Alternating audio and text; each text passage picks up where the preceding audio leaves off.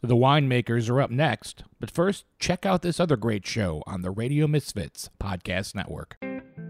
Destination Eat Drink. I'm Brent Peterson from Destination Eat Drink, the travel podcast for foodies. This week, we've got Lizzie Collingham, author and food historian, talking about stealing tea from China, high wine, and curry made from iguana. Download Destination Eat Drink today on the Radio Misfits Podcast Network. From the birthplace of modern winemaking, Sonoma, California, welcome to The Winemakers. Local experts Sam Couturi, Bart Hansen, and Brian Casey, along with host John Myers, invite you to listen in as they discuss all facets of winemaking. So sit back, pour yourself a glass, and let's hear what the guys have to say this week. Welcome, everybody. Third virtual tasting for the Winemakers podcast. The question was just brought up, where's John? John had another operation, about a week and a half ago, Sam? Yeah, something like that. On his knee. They took out a piece out of his knee that had been floating around.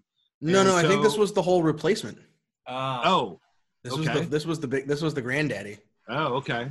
So he's taken some time to recover. I know he's saying he's in a lot of pain. He can't sit still and he can't move in either way that well. So and Brian had some family duties. Go ahead, Sam. No, it just means you got the B team tonight. Right. Just me and Bart. The Ramblers. Second stringers. The Ramblers. All right, so I guess it's up to me, so I'll get started.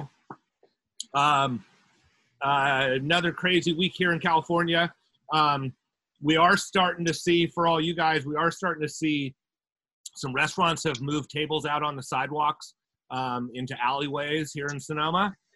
More and more places are opening. And rumor is it that starting tomorrow or Monday, they're going to let restaurants start serving food inside. So that's all very encouraging. It's definitely busy around the square, right, Sam? I mean, there's cars parked around. It's so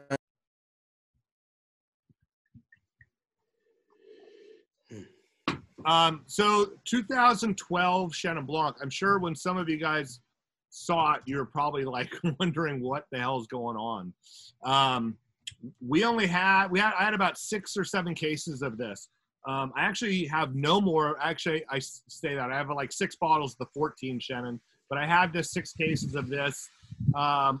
Tasted it around with a few people, and we talked about this in the past. I'm getting low on wines, and without trying to ship you guys barrel samples of the other Chenin, we thought we'd give this a try. And I'd really like to hear what you guys think about it. It is an older white wine. It's showing some age. I think it's showing some really graceful age, showing some more classic French descriptors for Chenin Blanc as opposed to things made from California sunshine. But I think it's still very much alive. My experience has been that it stays alive for tonight. Tomorrow it may or may not be there. It all kind of depends on your own style, what you like. I think the biggest thing about this wine is this is from Clarksburg. So this is a completely different vineyard and growing area from where we were where we are up in Mendocino. And probably the biggest difference is quite frankly the soil structure, or I should say the riverbed structure. This vineyard is actually probably below or at sea level because it's grown out in the Sacramento Delta, and it has. Yeah, will you back up a little bit, Bart? Yeah, Bart. Yes, sir. Back up, just describe kind of Clarksburg and not. Yes, a little further. Just talk get us to Clarksburg, where we're at, and what it's like. Describe Clarksburg a little bit. Yeah. So Clarksburg would be in between Sacramento and Lodi.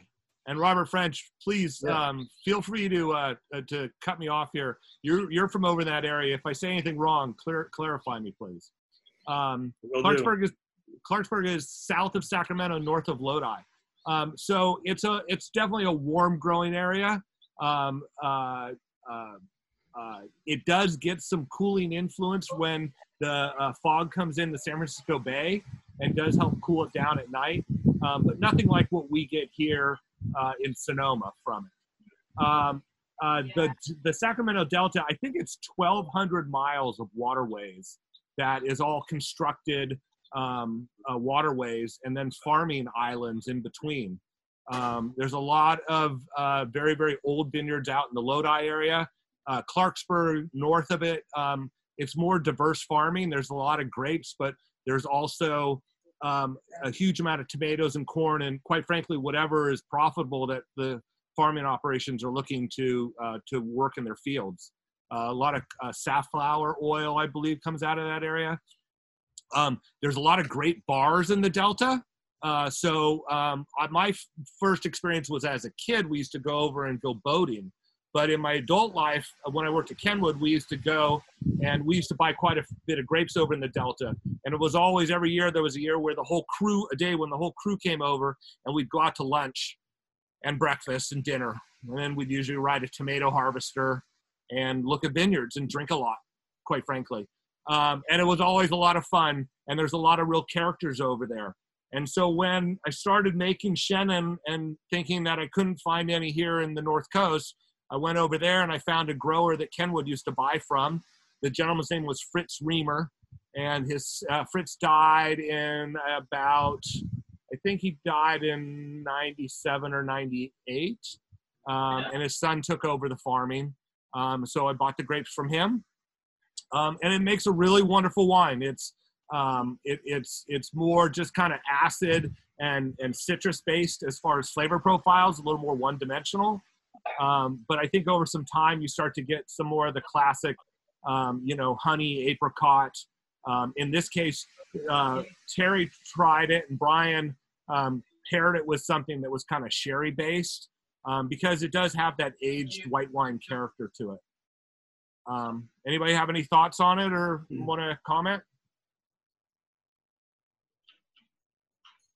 There's no wrong answers. And you can even say, it's not for me. I don't like it. That might get you a credit on the next Chenin Blanc release. It's funny you said sherry because that's what I couldn't figure out what it was. And as soon as you said sherry, I went, oh, that's it. Yeah. Apricot sherry. Oh, yeah. Yeah, it's got a slightly oxidative thing starting to happen. The night that I tasted this, whenever that was, time has no meaning anymore. A few weeks ago, Bart, I had it much colder. It was fridge temp as opposed to more like cellar temp. Cellar temp.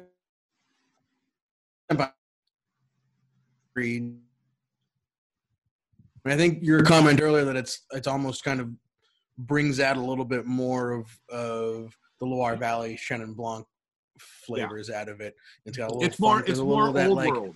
Yeah, a little of that, like it's not straw or hay, but it's almost sort of like straw or hay that's a little wet, which I totally dig. That wet wool, exactly. Not something that you get in very many California Chenin Blancs, that's for sure. So, I mean, this was really, a chance to share it with you guys and give you a chance to see what's going on or what we were doing and a little insight to it. So I hope you enjoyed it. I have to remember to read these. Read the questions. Comments, yeah. While you're talking about your wine, I can read the questions, and one of us can. Fine. Then only one of us is distracted. Right. Now I was just going to say, it's nice to drink an old white wine. You don't have that opportunity all that often. So it was I'm glad you included it. Thanks.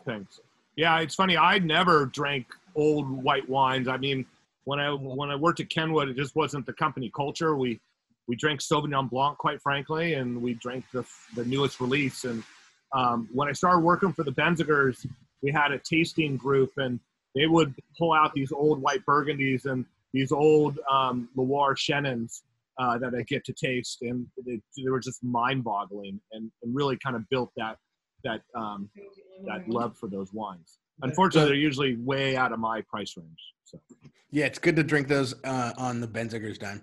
Yeah. Well, and then the other thing is, by now I could have bought them and they'd be showing some nice age, but I just don't sit on very much wine. That's why I rely on your cellar, Sam. Well, now that I'm telling you, now that it's organized, I'm going to drink way more wine out of it. Like, now that I know where it is and what I have. When it was just random boxes everywhere, it just was kind of gone. So it's a dangerous thing, which means I get to buy more, right? So 2 questions that have come out of it is 100% Chenin Blanc, I believe. It is.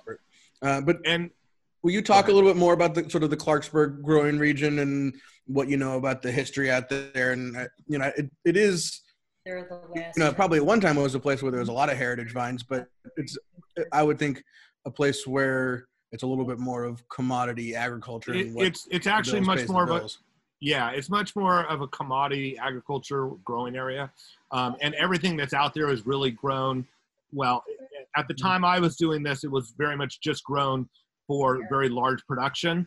I didn't really get a chance to decide when this was picked. They would usually go through and mechanically harvest it 2 different times during the year. Some growers liked it very, very unripe, and some people wanted it overripe. And I usually went on the early side. I did look back at my notes, and this was picked at about 19.5% sugar. And then when it was in the tank, it hit 20. So it's only a 12.5% alcohol wine. And it had this screaming acid in it that I think you can still taste. It's still probably a lot of what's keeping the wine alive. It's probably held it together. Very, very, very deep soils. And again, it's river bottom. They're very, very rich. They have a hard time controlling vigor in the vineyard. And quite frankly, Chenin wants to grow 10 tons of the acre. And in those locations, they probably get 10 to 12 tons of the acre. So I know there was a question about, the complexity thing. I would say that this is the less complex wine. This is why I moved to Mendocino County, and why we're going to do hopefully some Kenwood, some Sonoma Valley Chenin this year for another kind of flavor profile. It would be fun to go back and revisit some Clarksburg fruit here eventually, but right now we're going to stay focused over here.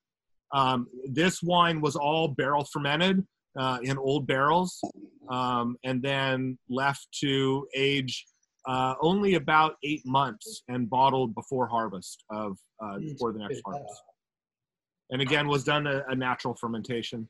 And then this wine did not go through ML. So we've tasted the 16, which that wine, a third of it went through ML. And that kind of associates some of the richness that wine has in comparison to this. Had this wine gone through ML, it would be a totally different wine, quite frankly, probably right now. And I don't know if that would be for the better or the worse necessarily. At the time, I believed that it had to be non-ML because I wanted it just to be that rip your face off acid and fruit. But as time went on, I realized I wanted more complexity. So question is, will you describe or explain what malolactic fermentation is, and just kind of, especially in context of a white wine, kind of leads into the Sauvignon Blanc as well. So what I think probably the best explanation I ever had for malolactic was one of the first things I learned at the JC when I took some classes is that wine grapes are naturally high in malic acid. Malic acid is what you find in like a Pippin or a Granny Smith apple, just that really, really tart flavor. And it's actually a bacteria we refer to as a fermentation, but there's a secondary fermentation that you can put a white wine through where you convert that malic acid to lactic acid. Once again, malic acid from the apple to lactic acid, which is like butter or cheese. The biggest example of that is the difference between a non-ML, malolactic Chardonnay and a malolactic Chardonnay. It's that richness, that creaminess. There are some wineries that you literally open that bottle and it's like, is this a stick of butter? And that's diacetyl, which is a derivative of ML. All red wines go through ML. Not all white wines go through ML. Sauvignon Blanc here in California, at least traditionally, does not go through ML because you're trying to have that crispness. New Zealand Sauvignon Blancs, I think very few, if any, probably go through ML. Does that answer the question? Yes, no, thumbs up? See. And actually, so Harold and Fia had a comment about just sort of the nose being deceiving and thinking it's bigger and richer. And I think that what you're getting from that is that little bit of oxidation on the nose, but because it was, the acidity was retained through it, it keeps it light and fresh and crisp on the palate. And that's, again, that's kind of one of the things about getting to dig into an older white wine, which again, most people never really either have the time or the patience or the access to get those really, this wine is, I would venture, I didn't try it when it was, just released part, but I guess this is probably more complex now because of those elements kind of building than it would have been, when it was first released. Yeah, absolutely. When it was first released, people would ask what to serve it with. And I was always just, any sort of salad that was citrus based, or oysters, raw oysters, barbecued oysters, any sort of oysters. Just because I thought the flavor profiles and the acid structure really complemented them. Do the goat cheese. Now I would say it'd be interesting to have this with some cheese. Yeah, I have some actually truffled cheese from Ovello over here that we ran out and grabbed. Paul went out and grabbed. Paul's on here somewhere. And that's working really well. Kind of actually, when you have a little bit of the sort of like funky cheese, it almost highlights the crispness and the acidity that, that combination, it makes you real, you wouldn't think 8-year-old Clarksburg Chenin Blanc, tastes much fresher. And then, so Robert French is asking, how would you control for ML? You want to dig into a little bit of the winemaker on that? Sure. So do something. So what you would do is once malolactic typically doesn't start easy. Large wineries, typically what you would do is you would make an ML starter. You would actually get the bacteria and start to build it up like you build up a yeast structure and then add it to it. You typically don't want to add the ML till the primary fermentation, the alcohol fermentation is basically over, or very close, because you want to maybe use some of the temperature that you have to help build it. But a way to stop it is once it's done with the alcohol fermentation, you just add some sulfur to it. And because ML will not go through its fermentation in the presence of a certain amount of sulfur. So that's the way you could control it. The other thing you can do is you can filter it. And so on really young wines, that's something that's going to bottle right away. You can filter out anything that would allow the ML to go through the process. Now, I've said in the past that I don't add a culture to go through ML. I let them go through, quote unquote, naturally. It's not really naturally because there's ML culture like there's yeast culture in the air. It's everywhere. It's a matter of how fast it goes through. And what I've been taught and learned from experiences, like in Burgundy, they don't inoculate for ML either. They don't add it. They let it go through on its own. And the danger there is that you don't have sulfur in it. But as long as you keep your barrels topped and they're kept at a good temperature, there should be no problem. There shouldn't be any sort of, bad bacteria to grow in the wine. So you're just trying to keep it from oxidizing. And the feeling is that the ML integrates better with the wine, just becomes more integrated without adding the metabolite or the cultured yeast. And the other thing is there's different types of ML, and some of them are higher in diacetyl, higher in that butter content and stuff. And I just find by letting them go through and wanting to be hands off, just they go through on their own. Once you get to about March and the cellar starts to warm up, the earth is, you know, if we were looking at the biodynamic calendar, everything's coming out of the earth, the energy is coming up, the cellar warms up, ML usually starts and completes by you know, this time. And in fact, just a week and a half ago, I added sulfur to all of my 2019s for the first time. So you pulled out the barrel sampler for the tasting and then added some sulfur? Right. That's exactly right. Or you add the sulfur and then no, we didn't do that. So, okay, anybody else? Any questions? Let's talk Sauvignon Blanc. I dig this wine. So definitely, you know, after for the three-peat going no Rhones, we did everything 16600 that we poured previously were all Rhones. But it's nice to kind of break that up a little bit. Sauvignon Blanc is something that we don't do every year, but it's always a collaboration between Phil and Eric Bradley. So this is an Eric Bradley made wine. I'm not at liberty to say exactly what vineyard that it comes from, but it's an Eric Bradley made wine. So I think that most of the people who know who Eric is on here are smart enough to figure out exactly where it comes from. Where does he so work? This is, I don't know what you're talking about, Dan. This is Moon Mountain District. So this is literally grown, you know, at about, we can pull up that map from last night. It's about 1,800 feet. It's at the top of the mountain, volcanic soil. So this is definitely not typical California Sauvignon Blanc. It's, you know, This is not Clarksburg. It's definitely not Clarksburg. It's about as far away from Clarksburg, you know, it probably gets about a tenth the crop, has way more rocks. But, you know, when you get a wine, like a white wine from the top of the mountain, you can really start to zero in on what volcanic soil does for wine, because it's just, with a white wine, it's right up there in front. The other thing about this one, again, being you know, something that Eric and Phil kind of play around with, these were not barreled. This was in barrels. It was not bottled until July of 2018, late July of 2018. So you're talking almost 10 months in neutral barrel.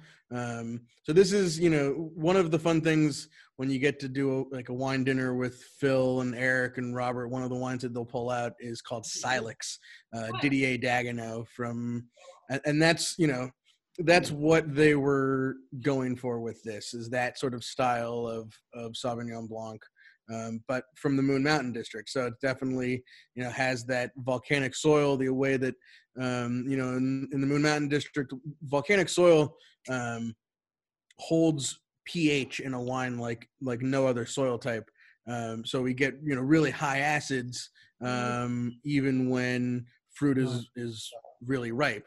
2017, you know, this is about as ripe a year as we've had around here in a long time. This is, you know, the super hot summer. This is, you know, harvested probably about a month before the fires hit.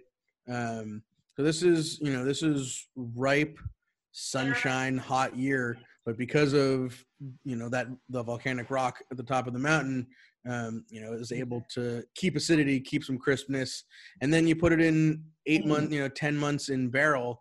And really starts to bring out some of the funky. So this is a fun wine. You know, not something that we make every year, but fun to bring out every once in a while. I love this wine. I love the texture of the wine and the complexity from the time in barrels. You know, it's not just fruit. There's tension in this wine. Look who's in the background there. I'm getting Zoom bombed. Yeah. Oh. There you go. He came for the snacks. Right. That guy's creepy. Get him out of here. Seriously. Hey, Paulie. Dan says, The great. I got an earbud in, so you can say whatever you want about him. You can't hear it. Yeah, the great Pablo Blanco. Yeah. Yeah, this is a great wine. Now, so Sam, would this have been done? This, you said it was in neutral barrels and probably left on the fermentation lees the whole 18 months, right? Yeah, totally. So this was, in the caves at Repris, and not touched. I imagine that they added sulfur in the spring. Probably stir the lees a little bit. I don't think it was stirred. I don't think they were stirred. Yeah, maybe a little bit. Maybe when they sulfured it would be my guess.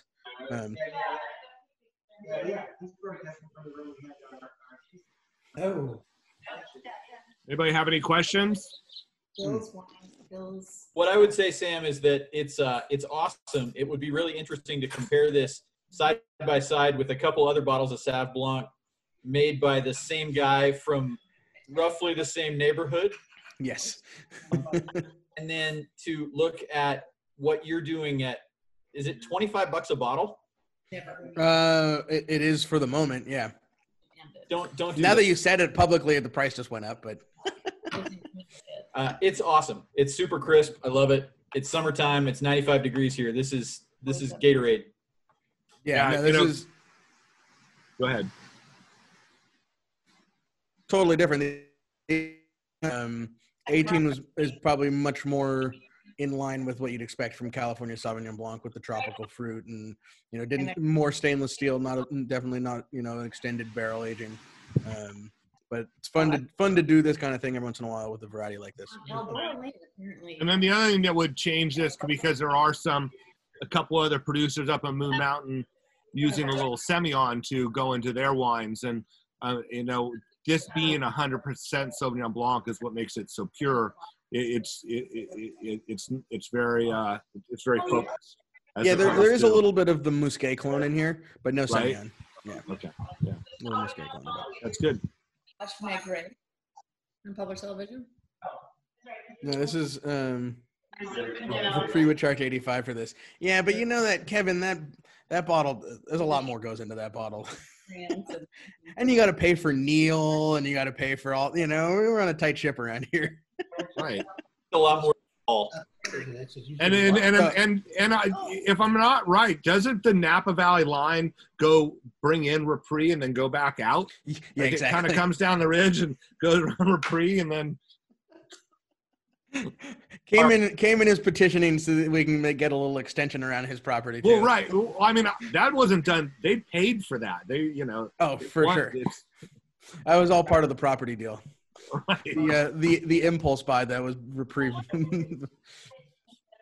So Stacy is asking about the mountain range. So yes, this is the Moon Mountain District. Stacy is the Mayacamas Mountains that separates Sonoma Valley and Napa Valley. And really, the Moon Mountain District ends at the Napa County border at about 2,200 feet up there. So this is just about the top of the top. But you find these little canyons and ravines where it's a little bit cooler. You have some cooler air and a little more airflow, often a little bit of a north face. And you can do Sauvignon Blanc in Cab and Zin country. Sam, can you maybe talk a little bit about the master class that was on last night? Those are the people that don't know about it. You can go on and watch it on YouTube, and it was awesome. It was really well done. It was definitely a Phil love fest, and deservedly so, because none of those people would have anything if it wasn't for Phil Coturri. And I mean that with the utmost respect. So maybe shout it out so people can watch it. Yeah, this is worth spending a little time with. It's available on YouTube. It's from the Venus Media Group. So that's Antonio Galoni, one of the disciples of Robert Parker. Top top 3 or 4 wine critics and wine writers in the world right now. And so this was an hour and a half deep dive into the best of the Moon Mountain District. We had Cayman, we had Repris, we had Lassiter, Syrah that Bart helped make in the middle of a natural disaster. We had the only non-Phil Coturri grown was the Brian Weiss, the B Wise Brian bottling, and Stone Edge Farm Cabernet. Was that all of them? I think that was all of them. And then, 16600 Simon's Vineyard, 2016 Simon's. So it was, what's that? Simon's Glass House. Valley House. Valley House. Yeah. So it's down in the caldera below Cayman. So is that what it is? That's the block is called Valley House? Yeah, it's the block name. Well, they have a house up on the hill, and then they own the whole slope down into the bowl, and then there's another house down there. That the Valley House actually used to belong to Danny Glover, that's when we had planted. I guess we replanted it for Danny, or when Danny owned it, sort of in the Field of Dream. No, was that Angels in the Outfield? In the Angels in the Outfield era, Danny Glover, that property. And actually, that property was what kind of brought Phil back to the Moon Mountain Vineyard, because it was one of the vineyards that didn't burn in the '96 fire. Right. So most of their vineyards in '96 needed cab, and bought cab from that vineyard, and all of a sudden the cab that they were buying from Phil was performing better in the cellar than the cab that they were growing on the property, and brought Phil back into to the Moon Mountain Vineyard. And really sort of the kind of rebirth of the Moon Mountain District that comes out of the '96 fire, kind of in my mind, anchored from that property. Yeah. But it was an hour and a half Phil love fest. I was sitting in the same room. It was kind of uncomfortable at times. Why was he doing this? Yeah, exactly. Over there, and kind of like or down, like the deity. Paul and Jasmine were patting him on the back. Yeah, exactly. Well paid backpackers. Backpack. But it was pretty impressive. Along with it, all very different expressions of the vineyard sites and winemaking styles, and then you kind of threw in a wild card with Trinity Ridge Syrah from Lassiter, but definitely showed the Moon Mountain District to be on par with the great Cabernet growing regions of the world.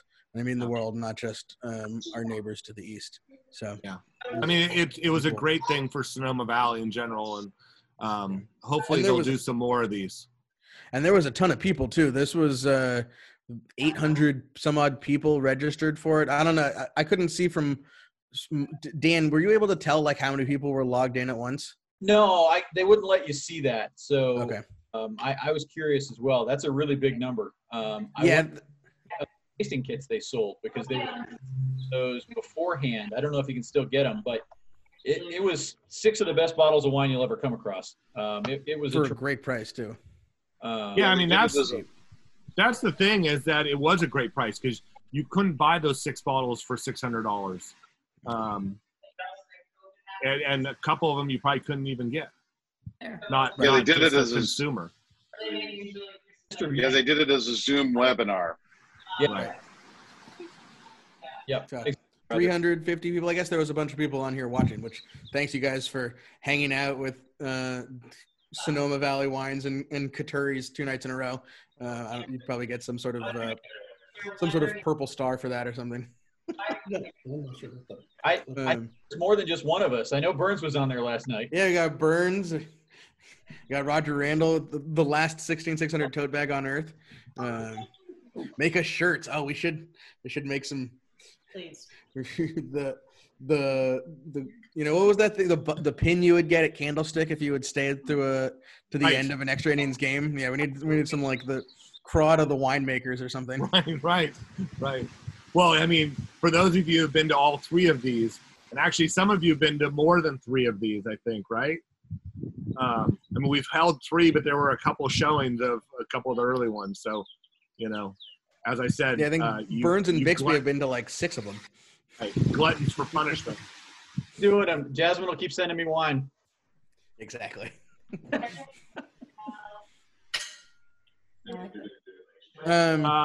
ahead. Someone said that at the beginning, Antonio mentioned there was 350 people. So that's a lot of people. That's a lot of people. If Phil had actually known that there was that many people listening, he would have been stuttering and mumbling way more. So it's good that it was just him and all the people that he routinely asks for giant checks of. So he wasn't nervous talking in front of the 12 people on the camera. Right. The thing most fascinating to me, aside from trying all the different wines made by different guys, was the maps.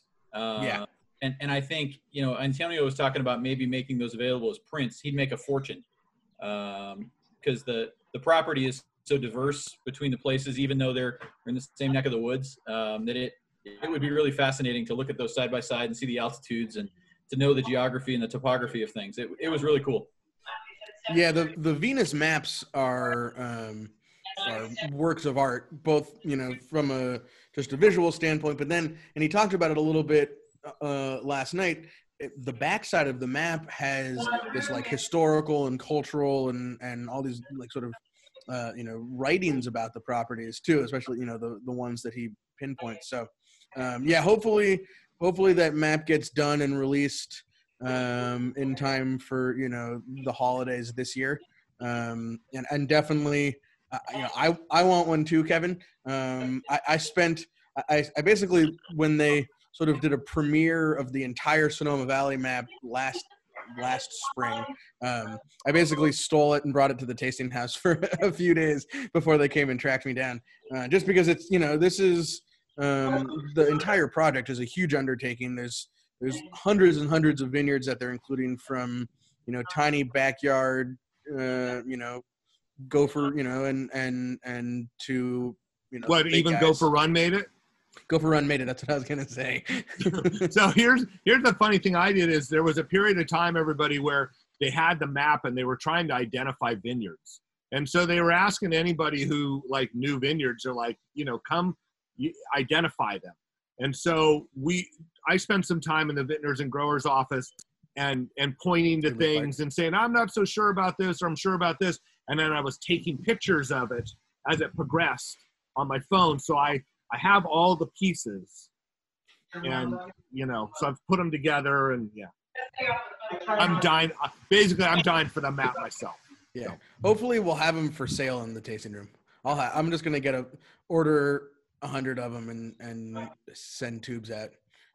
They're going to be, I got you, Kevin. I see you. This is the thing that's totally distracting. Of all the Zoom Winemakers podcast tastings we've done, I was just on my phone, so I didn't see all you guys. And like this is why I always had to sit. I'd always get made to sit in the front of the classroom, so I'd like actually pay attention to what's going on as opposed to trying to talk to everybody in the back of the room. So this could be dangerous. And I didn't drink. Or after that we didn't hear about Moon Mountain, or just in general?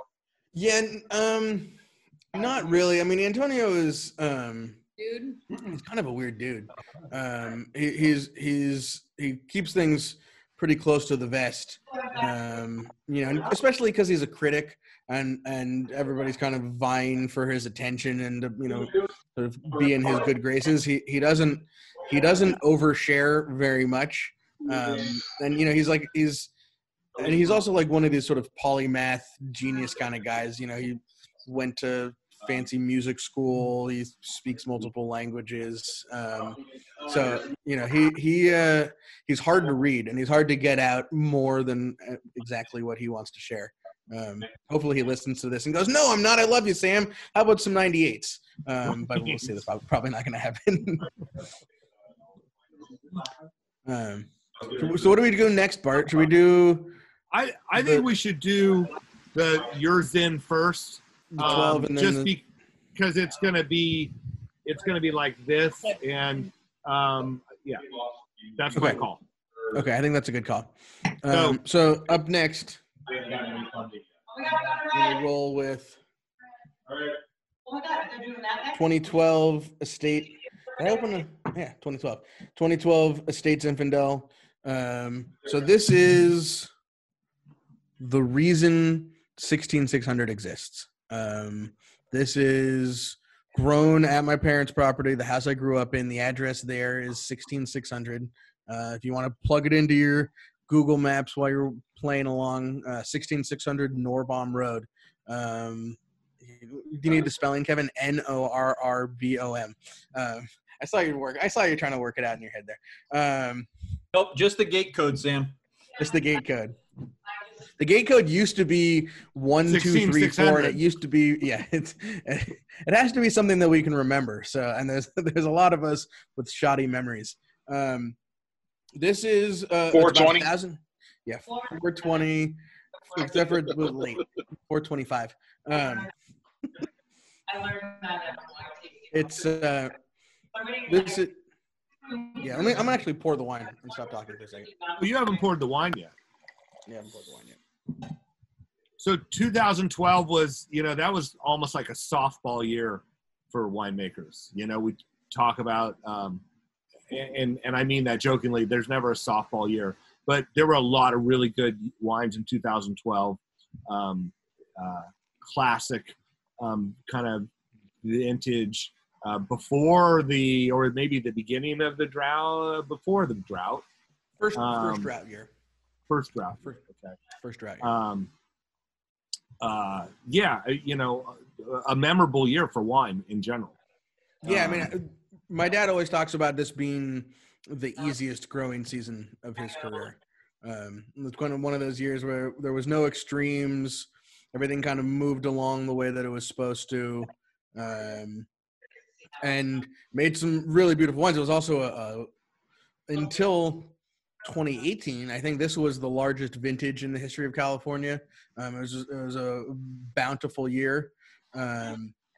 This was the most of the Estate Zinfandel that we ever made. We made 175 cases of this, and this we kind of timed it. The idea was, we kind of increased our production a little bit, and had this upon the opening of the tasting room.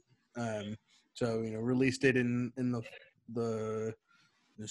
spring of 2015, and this was one of those magical years. I've found though, with some of the 2015 or 2012s, is they kind of lack tension because of that, because it was such an easy growing season, because everything went right. A lot of those wines kind of lost their mid palate. There you go, and that's how you spell it too. They kind of have lost the mid palate a little bit, but this one is holding together, and I think what I love about it is it shows Zinfandel as in sort of its lighter side. It's not too over the top. It's great acidity, some great pepper to it. Plenty juicy. Paul's our face model over there trying to sell some 16600 masks. But this is 8-year-old Zinfandel. Zinfandel is something that doesn't often get credit to be a wine, as a wine that has age worthiness. And I think that this one is, it's in a great spot and just getting better. Now somebody can finally get this conversation moving and keep us on track. Brian, I haven't seen you in so long, man. We're getting a lot of cat noise. Wait, let's mute him. Hi, Brian. Hey, guys. Can you hear me? Oh, yeah. Okay. It's here. Oh, are we all? 3 months or something. Have you opened wine yet, Brian? Do you have wine in front of you? No. Any wine at all? Just walked in the door. Thank you for Brian, joining us, Brian. His dedication to the podcast, that he would actually sit down and open up the computer before he opened the bottle of wine. Been drinking enough wine lately, man. That's for sure. Yeah. Well, we miss your graphics. Oh, hey, what's up, Roger Randall? We want your graphics. No one made any signs for you guys? No. Come on, Brian. No. Sam and I run him solo. What do you think has been happening? We barely got the Zoom link out in time. Yeah, I saw that. I'm sure everyone cooked all 4 recipes this morning. Oh, we haven't even talked about the recipes. On brand, Sam. On brand. On brand. What did you pair with the wines that we've had so far, Brian? I'm gonna have to pull them up, but it's been a while. So let's back to this wine just real quick. Sorry, Sam. It is true that people say Zinfandel doesn't age, but I would say that poorly made Zinfandels don't age. Zins that are in balance, that have acid, that don't have any residual sugar, those wines age, and they also have to have enough alcohol. They got to have something to some of these hipster new natural, whatever you call, very low alcohol, high acid Zins. They're not going to age out because all that's going to be left is acid. And this wine is, incredibly well balanced and it says 14.5 on the label, but it's probably higher than that. Yeah, but I mean 14.5, that's legit, right? Yeah. And so if it's 14.8 or 15, it's got acid that's in balance with it. It's delicious. But I would say it doesn't feel like that, Sam. I mean, you really definitely can see in some Zins that are between 14.5 and 15 that you feel like you could toss a match in and set fire to the thing. And this is smooth. Well, and it's 100% because of the soil and because of the vineyard site. And again, in the same way that, kind of shows through, obviously different than Sauvignon Blanc, but being in volcanic soil, I bet you this wine has,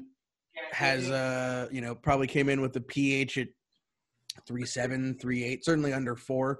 So it's got acidity, and when you have enough acid but it's ripe fruit, the balance and that smoothness and it's sort of a wine that's it's congruous. It comes from the vineyard. There's you can't do that, especially with Zinfandel. You can't do the tricks that you can do in a winery and come up with something that has this kind of a chemistry and tastes good. One of the sort of the Sam, this is Jesse Woods. Can we ask Kathy with a K to mute her line? We're getting a lot of interruption over there. Yeah, absolutely. Thank you. Maybe Bart can do it from his end too. Yeah. Sorry about that. No worries. How's it going, Jesse? Nice to see you. Good to see you, Sam. Great wine. Loving it. I'm wondering how Jesse identified that. That's pretty good. Yeah, well, we're fast on the draw here, Bart, even after 8 glasses of wine or whatever we've had. Hey, man, everything's great. We're loving this number 3. This is awesome, guys. Appreciate it. And, this is also, I guess I should just finish up on the winemaking side that I never talk about because it's simple. This is a native yeast fermentation, and this was probably 18 months in neutral oak. We don't. Again, there isn't a lot that we need to do here to get it to where we want it to be. Open top fermentation. It's probably a 2.5-3 week fermentation, a little bit of a cold soak, and just kind of let it do its thing. We loved it when we released it, and we've been able to. We went back and started pouring it in the tasting house for a few months before. We stopped doing that kind of thing for a while. And it just like came back. We're happy with having a little bit of it left. How much do you think you have this still, Sam? I think we have about 25 cases left. Okay, that's good. You know, it was in, I think, our very first Phil sent me shipment ever, which was, you know, a couple dozen people maybe. And we poured it in the tasting room basically until the 13 was ready to release, and didn't go back to it until, you know, like I said, I don't know, Brian, you probably remember, when did we put the 12 Zin back on the menu? Maybe sometime late fall 2019. That's about right. Yeah. And just, you know, we opened the bottle and we're like, damn, we should be pouring this because, you know, this is why 16600 exists. And it shows that, you know, but are just getting better in the cellar and showing that sense of place that we're looking for. So, you know, really, really happy with this one 8 years later. Yeah, I found the food pairing. Oh, good. Talk to us, Brian. This one is the cherry balsamic short ribs. Oh, man, that sounds really good. I know. I did something similar last night with pork tenderloin. I took dried cherries and then fresh sweet cherries and pureed them in the Vitamix with that Stubbs sweet heat barbecue sauce. Yeah. I marinated the pork tenderloin in that and then cooked that on. It was so hot, didn't want to cook inside, so it was out on the grill. And man, that was good. But you're going to get similar things going on with cherry and balsamic. It's really going to showcase that wine. Talk about the temperature swing, though, from yesterday where it was 100 degrees here to we got this cold wind blowing today. I think it like barely scratched 80 this afternoon. Yeah. So we dropped 20 degrees in 24 hours, and then it's going to be like in the 60s over the weekend or something crazy. Yep. I know. And did you see that they just opened up the beaches? Which is like, why didn't you do that 3 days ago? That's why they didn't do it 3 days ago. Yeah. No. Yeah. It's just getting blown out around here. I mean, the wind is just. If you got allergies around here, this is no bueno. Right. This is a rough allergy day for sure. And so did you guys already? Was this the last wine, or have you guys? No. We're gonna do. You're doing Bart's Zinfandel. Okay. Yeah. So we started with the Chenin, which. How was it? I don't know. How was it, everybody? You know, it's across America. Yeah, and you know, Brian, you didn't get a chance to try it, and I mean, I think you and I tried it some months ago, but I never was able to get the wine to you. But well, that wasn't on you. That was on me. I came over and picked up Hansen vodka one day and Gloria Ferrer wine for the wife, but never came by and saw you guys. So that was my only venture out. Priorities. You know, well, the vodka was. Yeah, exactly. And you know, Sam, that's another reason we need to have Maya on the podcast, just so Brian can get even a better in at Gloria. He needs the hookup. The total hookup with the head of the GM. Oh, my wife is fully supporting that family in these. What do they say on those commercials? In these challenging times. I think, yeah, she's a major stockholder. And then we tasted the 17 Sauvignon Blanc, Brian, which tastes outstanding. I know you've had that one. And what was it that you paired with that one again? Hold on, I had everything up here. Sorry, the Chenin Blanc we did with the roast. That's all right. Yeah, the Chenin Blanc with the roasted chicken with the garlic sherry sauce, which I thought was really cool. And then the Sauv Blanc with the classic Sol Meunier. So the Girl in the Fig does flounder, but I don't know if a lot of people can find flounder where they live. So Sol, you know, you can use Petrali Sol or something. You guys find flounder. So Sol's a good, but it's a classic dish with sort of the brown butter and capers and lemon, and that'll just sing with that wine. Yeah, that'd have been really good. That was like the one thing that didn't make it into the Girl in the Fig to go menus, and I was really sad about that. Or maybe it was for a minute and then you like went away.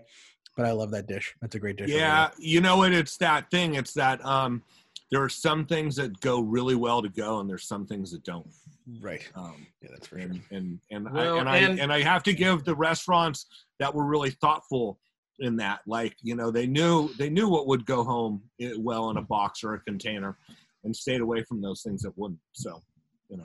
Yeah. Well, some stuff it's that you don't want to buy fish if you don't know how much you're going to sell, because then you sit on it and you got to chuck it. So, you know, chicken will hang out a little bit longer. Chicken thighs and risotto and stuff like that you can hang on to a little bit. But yeah, that's a good point. Yeah. Roger Randall, you got enough? Man, you need some more wine, yo. I see some empty. I see some slots. I see some openings. Actually, there's really not that many. Everything below his waist is empty though. There's like, no. Okay. That's a nice wine room, man. That is a nice wine room. So aspirational Instagram. Right. I guess Glenn asked a question. This is the original painting behind me, Glenn. This is the original Stanley Mouse left bank. Hangs here in the tasting house. It's you know, one day, hopefully, all I want is when it's in a museum that it says, you know, on loan from the collection of Escaturi. That's my goal with that thing. So. Sam, one of the funny things about last night was actually that there were people that were familiar with one or two of the places, but not with all of them. Right. That was surprising to me, with the exception of maybe Lassiter, but everybody else kind of plays in the same pool a lot of the time. Yeah, you know, I mean, it also shows that people are they love and it's that they were looking for. You know, that's the one that they stick with, which is, you know, why doing collaborative things like this. And, you know, one of the things that I've loved about hosting the podcast for as long as we have is, you know, you get to kind of go out of the comfort zone a little bit and, you know, talk to your neighbors and find out what other people are doing and how they're making it and, you know, what varieties they're playing with, stuff like that. So it was nice to see that group of people yesterday, you know, all actually playing in the same sandbox, because it's, you know, there's some big egos in that group, and I say that as lovingly as possible, that, you know, they do things exactly the way they want to, and it doesn't necessarily include, you know, working together with everybody else because they don't have to. So it was nice to, you know, kind of branch out. And I think that's why it had the sort of response and, you know, viewership that it did, because, you know, you don't see those six wines together like that very often. And I think when people who love 16600 and Cayman and Repris, it's probably one that has some pretty, you know, a thread stronger than most. See, you know, Stone Edge and Lassiter and Be Wise, you know, kind of all in the same lineup. You know, it makes it worthwhile. Yeah, and Lassiter is new to the Moon Mountain thing. You know, they purchased that property just a few years ago, and this is the first wine that they bottled off the property. They had probably just bought that property in 17 would be my guess. In 17, that's correct. Yes. Yeah. That is correct. That was the first year we had the grapes from 17. And then also, you know, Be Wise was very small and really kind of unavailable unless you know, happen to go into the very unassuming tasting room in Kenwood. And, you know, and both Lassiter and Be Wise did very little to promote themselves, you know, out in the general public. So that's probably also a reason why you didn't, you know, don't see them together. That's Sonoma though, right? That's Sonoma. I mean, yeah. That's why I love think Sonoma. that's there's a, you know, the wine world in general can get sort of some stovepipe syndrome. I mean, one of the things stories I love about the Harry Karras Chateauneuf de Pop book was, you know, this was the first time that somebody went into Chateauneuf and interviewed every single winery and every single winemaker. And a lot of these people, you know, they've been neighbors, their families have been neighbors for 500 years and they don't talk to each other. So they'd start asking him questions like, oh, what are they doing over at Solitude? Like, oh, what'd they say about barrels? You know, and you know, this is such a all-consuming job and life and world that, you know, you get into your cave and you don't leave for 20 generations, you know? Yeah. And you know, and I think in Sonoma Valley, there was, I think when it was much smaller, it was much more a community. And I just mean like in the winery personnel hanging out together, because there were less of us and there were less places to hang out at. So you just kind of came together. You came to the same events. And now the community is so big, we just don't know everybody as much as we used to. And that's part of it also. But I love that kind of stuff. Like when I just randomly bring on a bottle of Las Jarras Rosé for one of our shows, and then, you know, Joel Burt will reach out to us and say, hey, you guys, I live down the street. If you guys are going to bring my wine on, why don't you bring me on to talk about it? Right. Right. And then we get to, you know, discover new stuff. Absolutely. From one of our neighbors that, you know, we probably had run into a few times at Sonoma Market or something, but didn't quite realize it. And, you know, hung out on a blanket next to him at, you know, the farmer's market on a Tuesday night. Yeah. Yep. So Randall, have you alphabetized that whole cellar since we've been doing the show here? It looks like you got a lot going on. Oh, I got a lot going on. I got it all on Cellar Tracker. I got it all locked down. I'm doing my som duties because my wife came down looking for a glass of wine, so I had to pour her what she wanted, get her selection. Whoa. Your som duties, that just sounds to me like you're regulating what she gets to drink. Like, no, honey, don't touch that one. You can have this one. No. She chooses her bottles that she likes of her wines, and I serve them to her. And I did that now. I served my daughter a lovely Riesling. It was great. Very nice. Everybody's That's happy. next week's podcast is Roger serving wine to all of us. Yeah. Well, tonight I'm drinking an 06 16600 Syrah that I finally opened. Oh. And that's got the old label, right? Old label. Yeah. It's beautiful. I'm telling you. The old label that's beautiful now that it's not the label anymore.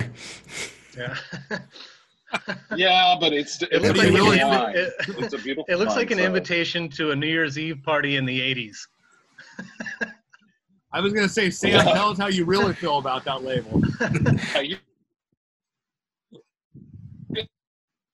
Good. It's gone now, so it doesn't matter. Yeah, it doesn't matter. It's almost all gone. Yeah, and that, you know, that might be one of the last left on planet Earth. So, cheers. Enjoy.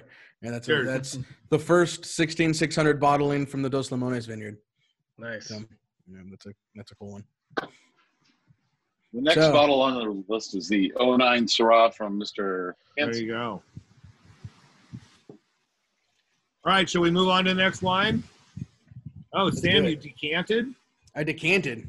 You know, sitting here by myself in the tasting room, opened a bottle and poured the whole thing into a decanter. Right. Friday. Oh, yeah. Oh, we got all sorts of decanters going on today. People read the email, you know? People pay attention. There you go. Even when you send it at, was it 10:38 or something? 10:30 the night before.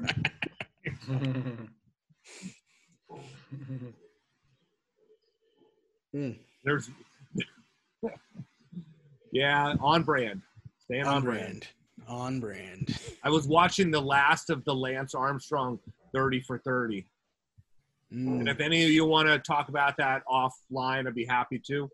But God, he can be such a fucking asshole. It's unbelievable. Who's the bigger asshole, Michael Jordan or Lance Armstrong? If you've watched those documentaries over the last... Lance Armstrong. And listen, I was at the last minute going, no, he didn't do it. He didn't do it. You know, I was a huge Lance fan, but and even then I used to go, God, he's such an asshole.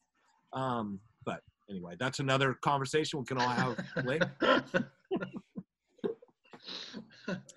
All right, Bart, you're going to do the Gopher Runs In. You got to do your best Bill Murray Caddyshack impression. Right. We'll go back to Lance Armstrong. So, the Gopher Run, and again, you guys are a great group. This is a great group to share these stories. Quite frankly, as I've said before, I'm kind of running out of wine, and we wanted to do a third tasting, and so that's kind of where we're at with this. Is the 12 Chenin, and trust me, it's not like I hope you don't feel like we're shoving wine down your throat, but I think this was really fun to try that old Chenin, and I think this is a really great example, and I hope you guys will try this wine and remember it. And when you, hopefully you'll pick some up in a few months when it's released and see how it's changed.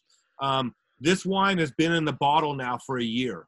It was this week last year that we bottled, and it's changed immensely since then. It's changed a lot in just the last few months. I believe it was the last tasting we did, the 16 Gopher Run.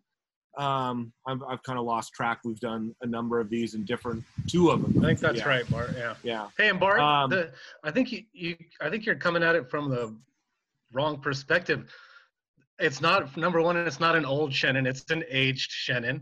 You're right. Number two, those are the kind of wines that I always want to have. I want to have the stuff that no one else has. You don't have the 12 Chenin in stores. You don't have it being poured at a restaurant. Like, no one else is drinking it except the people that you see on the computer screen right now are the only people drinking it.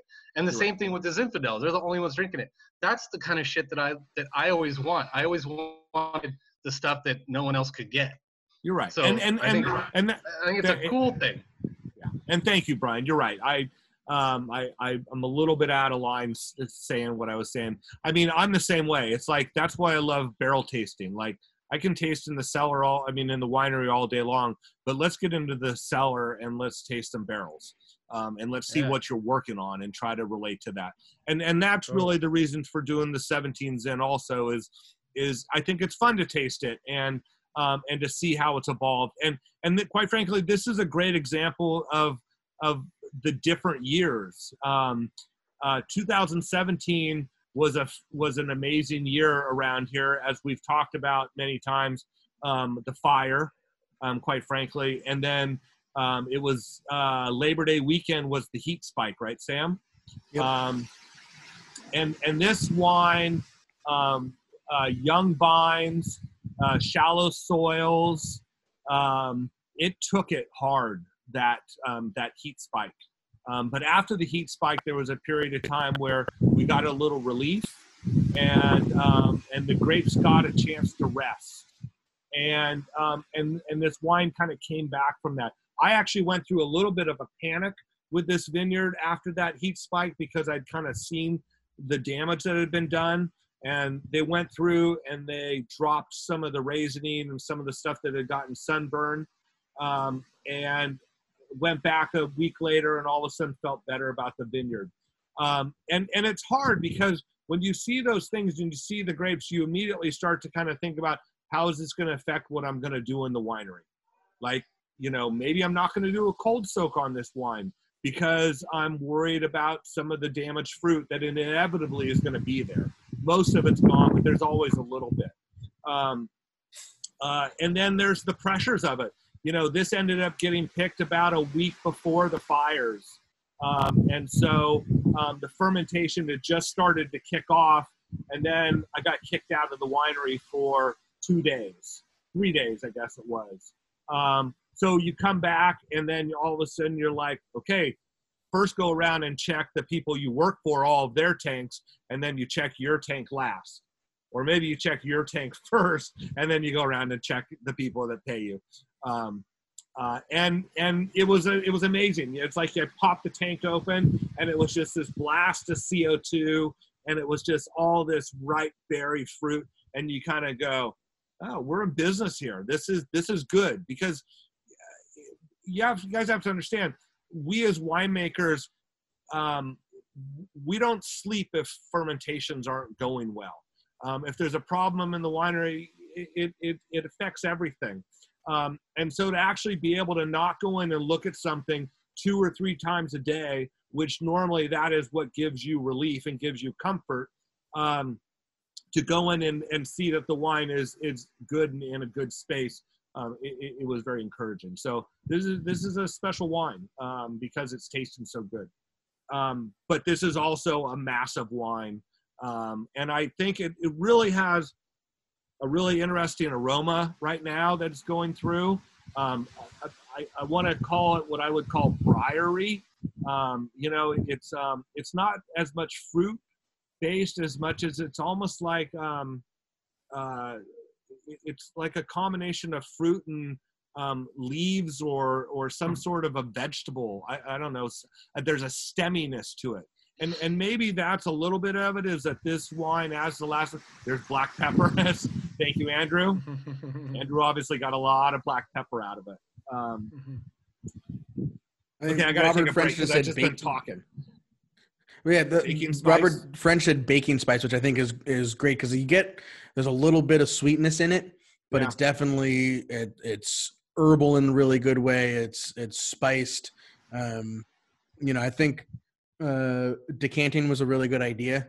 Kind of, it's still got some edges to it, but brings it along. And opened it up a ton. Brought some of brought some of the fruit out on mine, from the sort of back end of the nose. It's got that great blackberry, which is my favorite fruit flavor and aroma to get from Zinfandel is blackberry. Not, nothing too plummy or jammy, but that sort of tart blackberry thing going on. Good, Sam. Thanks.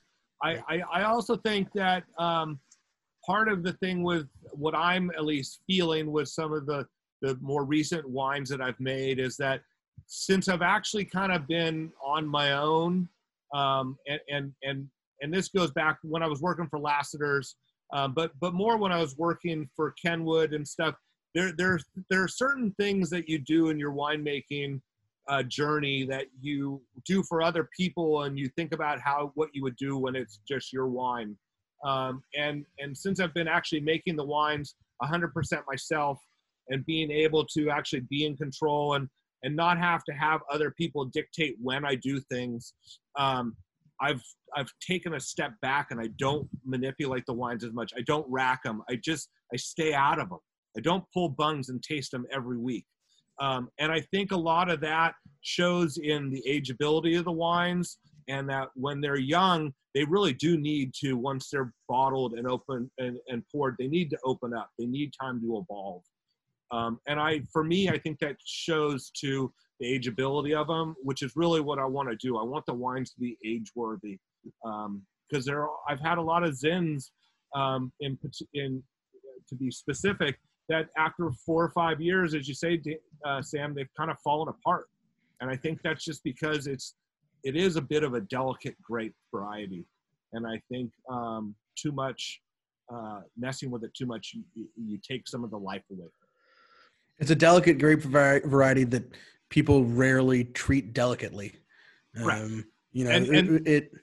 They always try and make it, the Cabernetification of Zinfandel is great. Its downfall.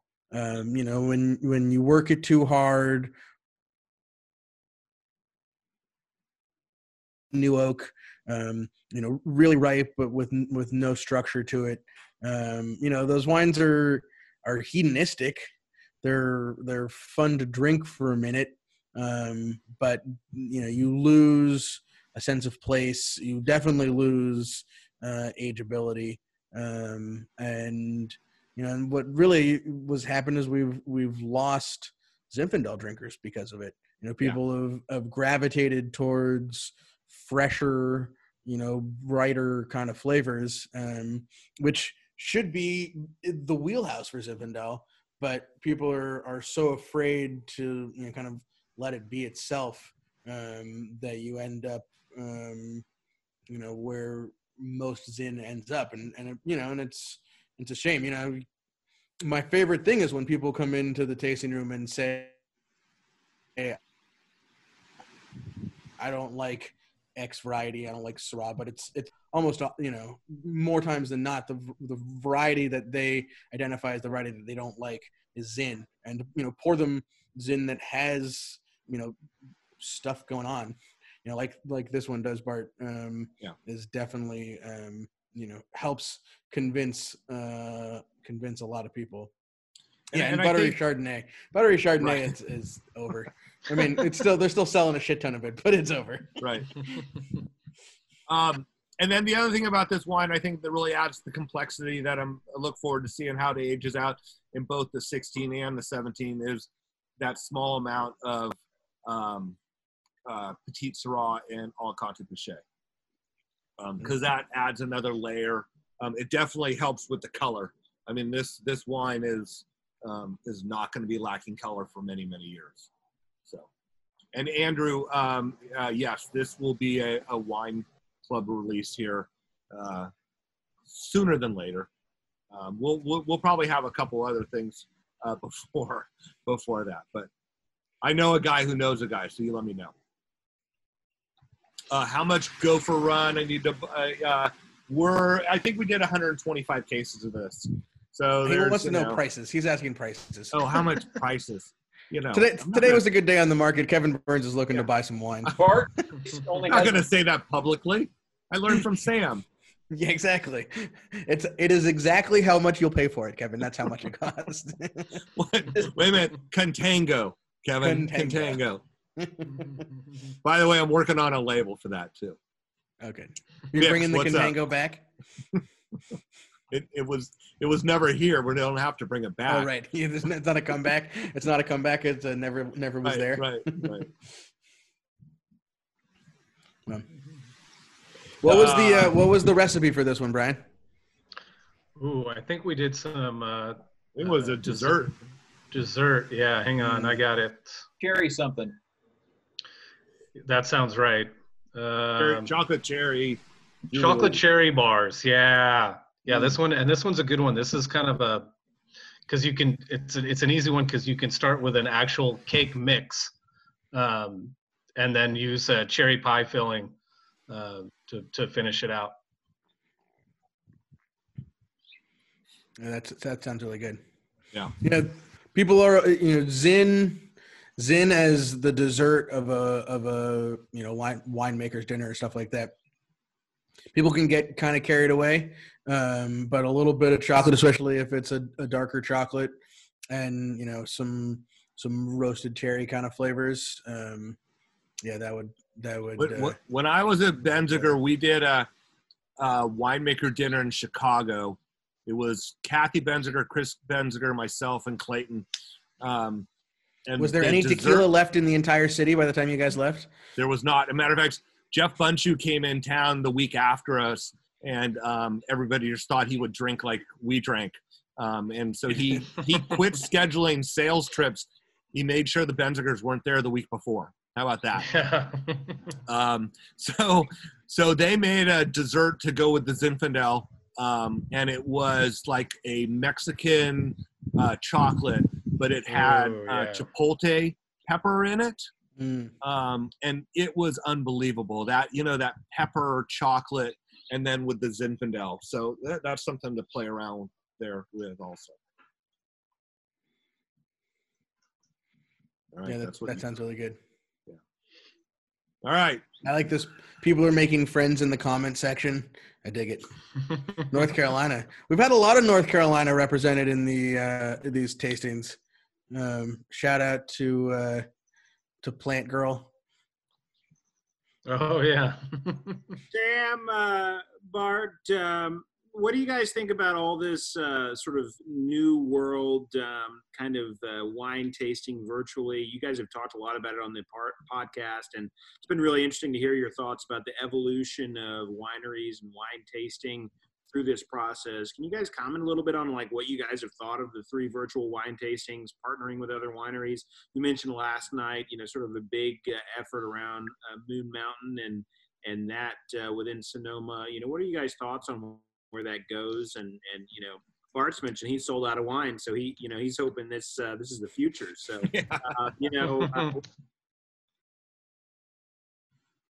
Sam, you want to start?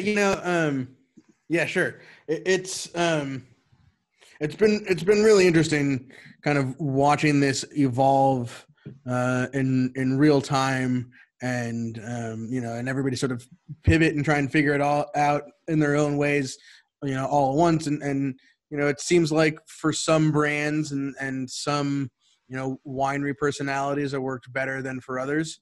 I definitely think what it's shown, and this is super important, is that we can still all get together and we can still frankly sell wine and have wine tastings without having people have to get in an airplane, fly across the country, rent a car, rent a house, figure all those things out. And not to say that traveling and going on vacation isn't awesome and an afternoon and take a virtual trip to Sonoma, and never leave your house. And you have Bixby and Brett George on there, you get all the views, you can see all the sights, and you never have to leave. And so I think we're always looking for new ways to reach customers in the wine business, and certainly ways to reach new customers.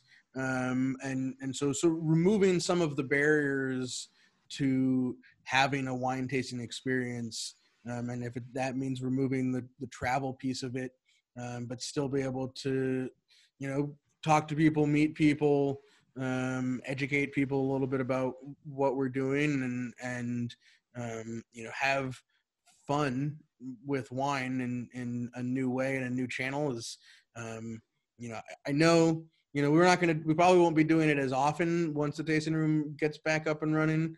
But I think it's something that isn't going to go away, and there'll still be, virtual wine happenings, long past this, this COVID era. I think this is something that's proven to be a really, really powerful way of, and almost, the thing that I love about it, when you guys come and visit us, and obviously we love that, but it's the Bixby's one day, and then it's the Burns clan the next day, and maybe they'd pass like ships in a night, but now we're kind of bringing that community together in this whole new way, where all of a sudden you guys what the inside of each other's houses look like, and you're making friends and planning events in the comment section, and that's obviously we want you here, but that's the most powerful piece of this, is that now the 16600 community, the Dane Cellars community, the Moon Mountain District community is even more interconnected and interacting in a way that we never could have, except for those, occasional big events and things like that. So that's the part of it I think that's maybe the most compelling. Thanks, Sammy. You're welcome. Thank you. Yeah. Good question. And I think it's really interesting. I mean, I hope that all you guys can be out here, this year for harvest, because again, someone else can do the punch downs and I can just stand around and pontificate about the work you're doing. Drink beer. And drink beer. Yes. And so I really hope that happens. But in the meantime, or even after that, when there's a new wine release, I see, when we actually release this wine to the wine club, I see a virtual tasting going on for it. And whether it's small groups of 4 or 5 people, or, a group of 20 or 1,000, whatever it is, because I think it's a great way to share the wine, and it's a great forum. Myself, I've never had a place to really kind of host people. Some people have been here to the house and we've done tasting here. And, you know, I'm happy to continue to do that. Now I have a new location and a new license that has going to allow me to have a little more connection with people. And so, you know, I look forward to doing some tastings down at the winery, doing barrel tastings and having you guys come. But I think this is going to be part of it for me. I mean, if people want to do it, and people have groups in different parts of the country and they can't get out here, because not everybody comes out every year. You know, there are people that we meet that, you know, they come out, this their first time out, and they may not be back for several years. And if this is a good experience and you guys love it, we want to be there to enjoy it with you, or have you, you know, enjoy it with us. So it's been awesome. This has been like the greatest connection to people during these times, quite frankly.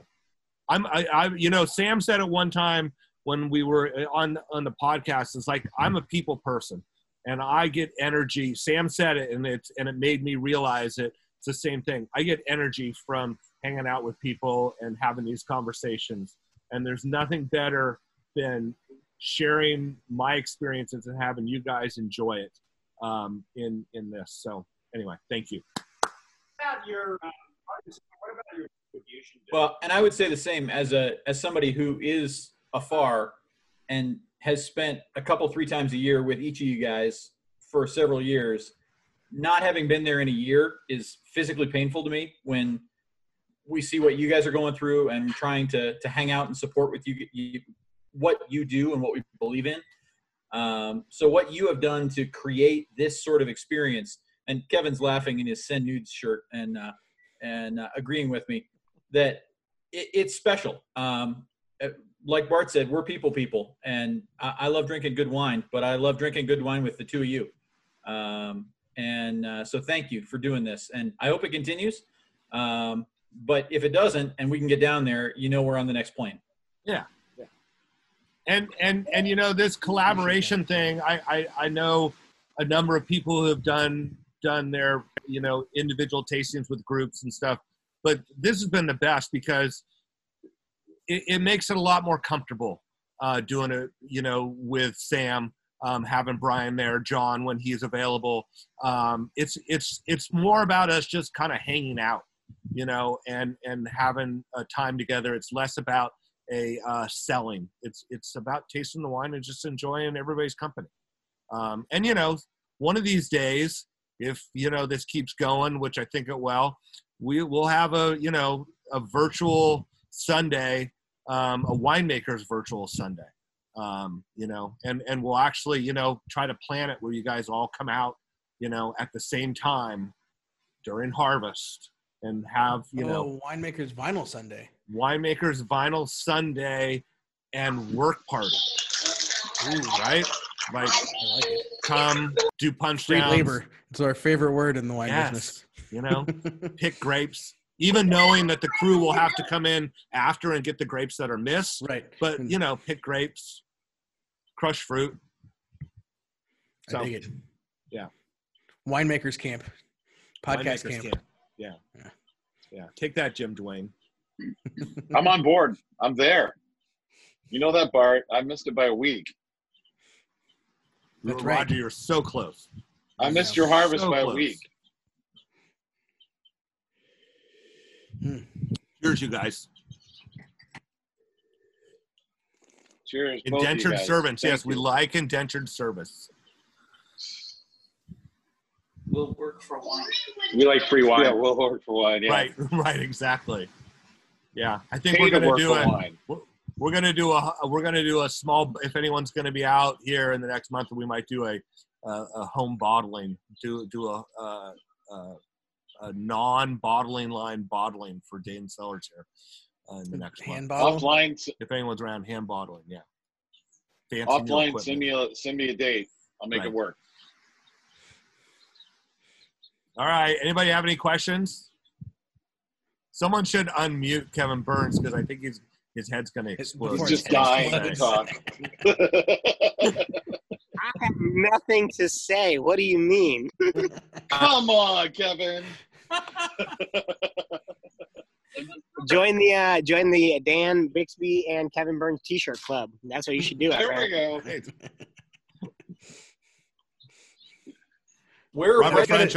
Robert French, you are close. I will let you know when that bottling is. Get some of those shirts tie-dyed, and then we could really be talking. Oh, I got to order my new tie-dye.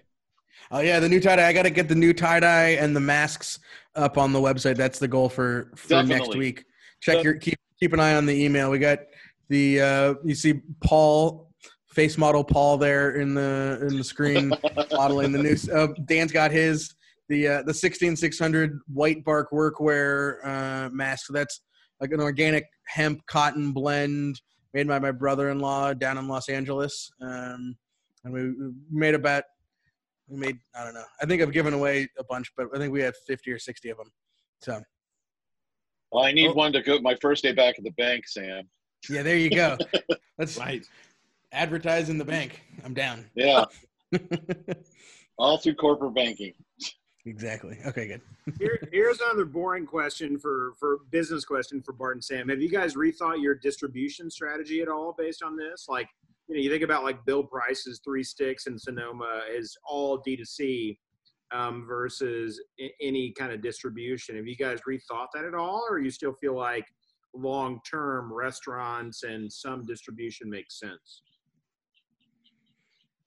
You want to go, Bart? Well, so my experience with, I've never looked for a distributor or a broker. I've always thought that when I did, it would be a place that I want to go on vacation to on a regular basis. So that way, you have a reason to go travel there. But quite honestly, you have a hard time, at least myself, I would have a hard time finding a broker or distributor to look at me. And I don't think they would do a very good job, to be quite honest. So I'm going to stay the way I have. And once restaurants and wine shops want to start seeing us showing up on their front doorstep, I'm going to be going down with my sample bag and tasting local, San Francisco Bay Area, Northern California areas, and just continue to do direct to consumer. I'd much rather sell to you guys directly than have some guy who, is selling Sutter Home in the morning than, offhandedly selling my wine later. So that's kind of my thought.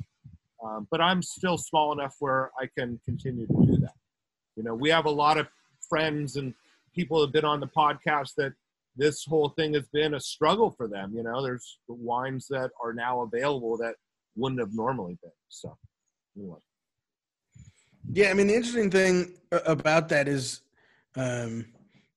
off-premise sales. So, wine shop sales have still just been like crazy strong, and if not stronger than normal before. It looks like they're drinking margaritas in the George household there. Got the limes going.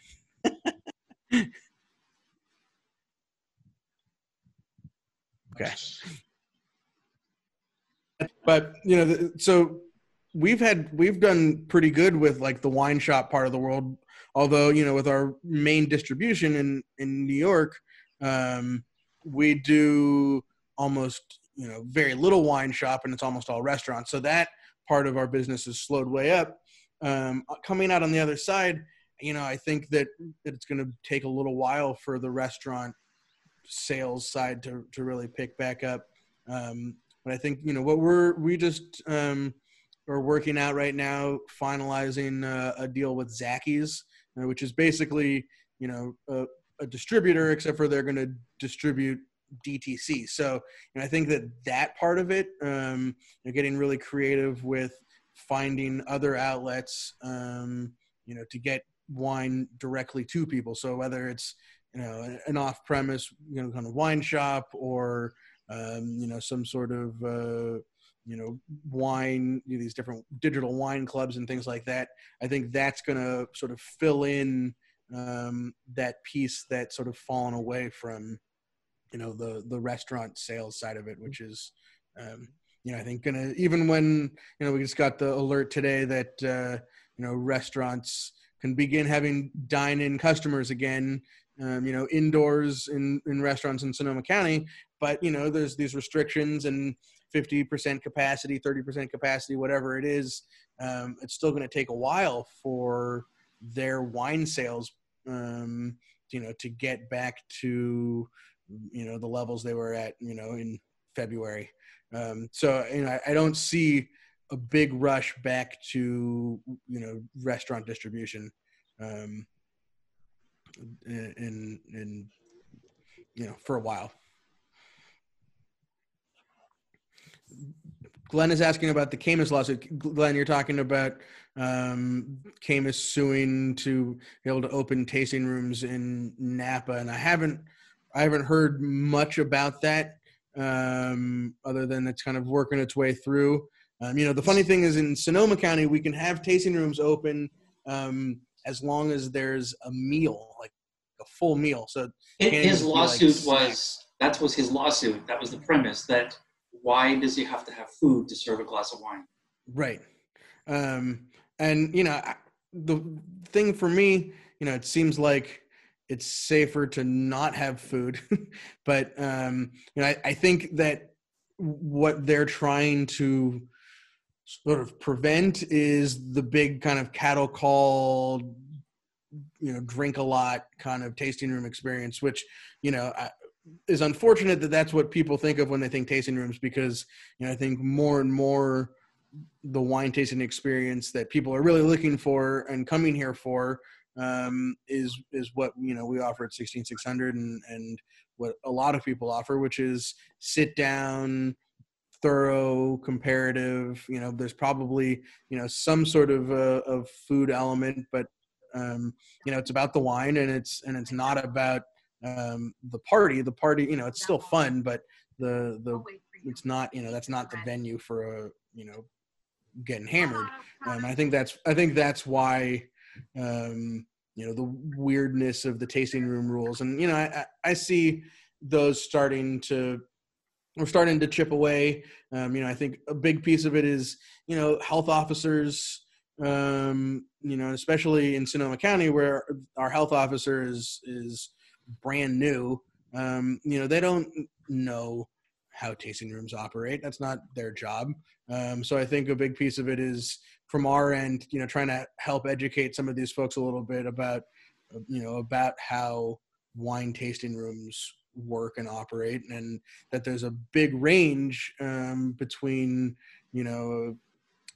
3 deep at a bar with 100 people packed into, some kind of big cavernous barn to, sitting down, with spending an hour kind of really digging into it. So, it'll be interesting. I think we're anywhere between two weeks and a month to those things starting to change a little bit around here, and probably that time frame before we would look to open back up to reservations at the tasting house here.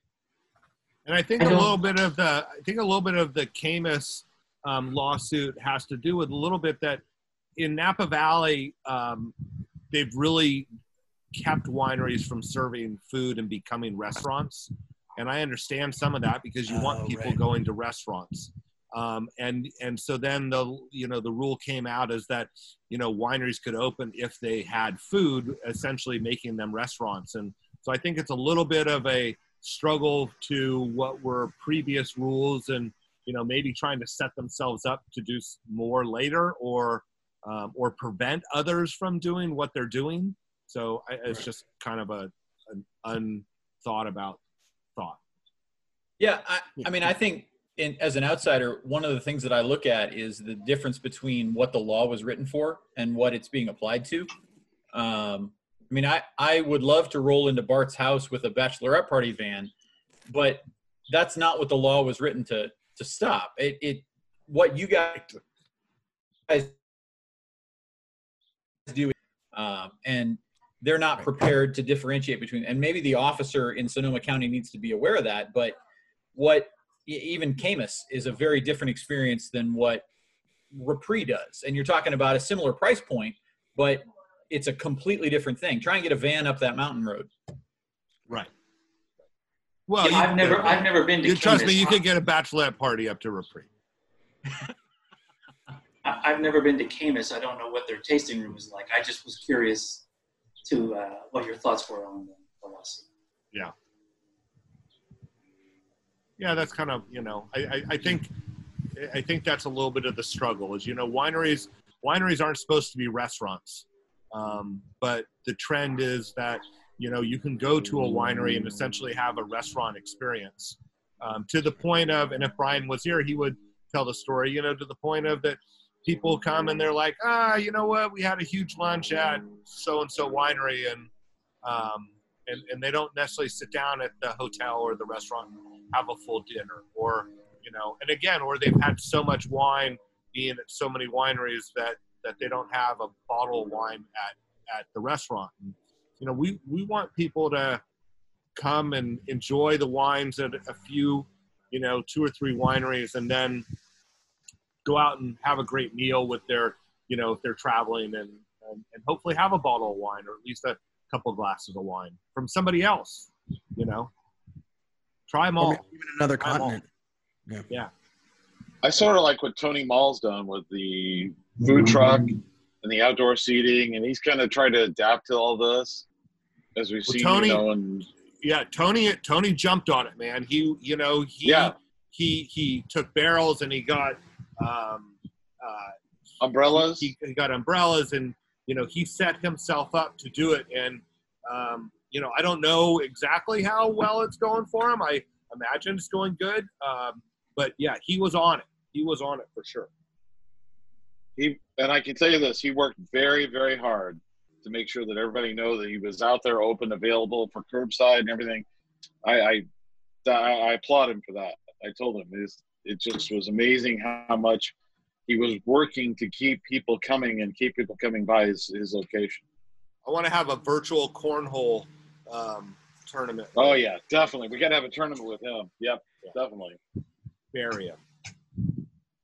Bart, I'd love to be sitting right next to you on that deck tonight, drinking some really good wine. And yes, beautiful.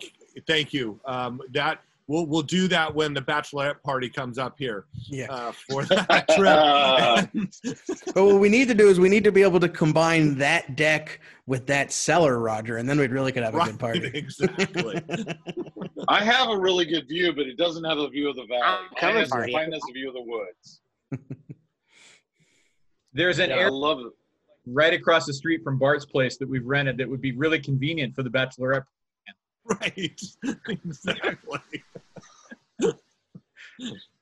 I can't wait to come. I'm going to be there for the bachelorette party too. So, okay, you know what? I have to tell this story then, just because it came up. And I apologize if any of you are offended, especially in this day and age. But when I was probably 24, 25 years old, I was driving home. It was during harvest, driving home from Kenwood. And I get stuck behind this limo driving, for those of you who have been here, through the Petaluma Gap going from Sonoma to Petaluma. And it was a Saturday afternoon. I'd gotten off early from harvest, probably, 35 days in, hadn't had a day off. And this limo's driving in front of me, and it's driving slow, and there's arms out the window and whatnot. And the next thing I know, the sunroof was open, and there was a girl out there, and she just turned around and took her top off. And for 7.5 miles, these girls each one of them took their top off, and I drove behind them the whole way. And that was quietly. Very quietly, yes. Looking down, paying attention to the road. So yeah. Bart. Sorry, I had to share it, I love it. It is true. We've all been welcome to wine country. And that was before bachelorette parties came to Sonoma. Before, I guess not. Definitely. Went back to the Shannon. Hey Dan, we've got to go. We got to plan a trip where we're out there together. Okay. Let's do it, Roger. I'm in. You got it. Burns is in too. Burns is in. I know he's in. Brett George is in. I think the Winemakers podcast Vinyl Sunday is a good idea. I think it's a great idea. I think it's a great. Knowing us, we'll plan it, and you'll know about 7.5 hours before it actually happens. But stay ready. Stay woke. phone call from you before. Hold on. And I have access to a jet now, so let's do it. Oh. Good, you can load some of that wine up from the cellar onto it, and you don't have to pay for baggage fees. I repoed it. Oh, nice. Flights are real cheap right now. Sam, call the pick. When should we be there? All right. I don't know. Yeah, there we go, Brett. Call the pick. Call the pick. That's not my job. Come on. My job is to agree with the pick call that Jeff Baker and Phil Petrie make. That's my job. Oh, good idea, guys. Yeah, perfect. Sounds great. I loved your dad's comment last night. I'm not a great teacher. Look at my kids. Yes. That's more about Matt than it is about Sam. Yeah, I think you're right. Sam's a great ambassador of the winery. Thanks, guys. Should we cut the recording at some point here, Bart? Oh yes, absolutely. Sure. Probably before you tell us. You just told. Dear Lord. And if you stayed to the end, you get a special prize.